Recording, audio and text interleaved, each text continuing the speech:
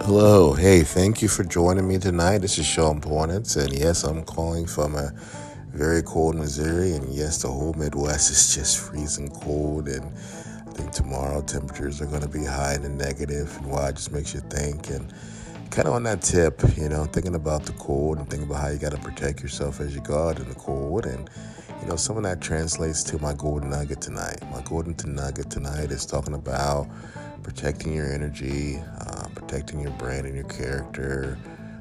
But really, a lot of that is just kind of being smart about where you're investing your energy, right? Who you're connecting with.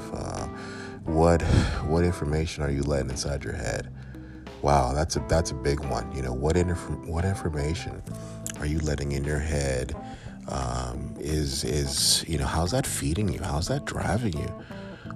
So much of what we do is really dependent on our mental focus, on our energy, on kind of how we position ourselves, and it all matters. It all matters. Any type of negativity that you're absorbing or experiencing is really going to start shaping how you think and shaping how you feel and shaping your perception. And we want to be very careful about that. So just like this quote outside, which is just terrible right now, protect your energy and your focus against anything that's not productive, that's not positive, that's not pushing you towards where you need to be. Hey, that's my time. Sean Pornitz here, coming from Missouri.